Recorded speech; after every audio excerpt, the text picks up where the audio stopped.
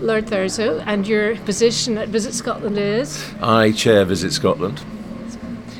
And we're here in New York. What exactly are you up to here?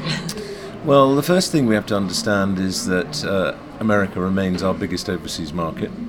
The three-state area around New York is the biggest part of that biggest market. Overseas visitors outspend our English and domestic visitors by a factor of between 2 and 3 to 1.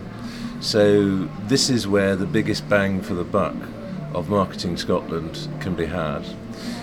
Scotland Week is something that the diaspora here in New York invented some 20 years ago. It's a fabulous event. It brings together people who are Scots at heart, Scots who have emigrated here, people whose grandparents, great-grandparents came here, and people who just like the idea of Scotland. And the wonderful mix that is modern Scotland, which is this glorious cultural heritage, and the modern innovative Scotland that is creating new industries, presenting that can be exploited here in a way that we can convey a message to people who might want to invest, might like to come and work, might like to come and visit.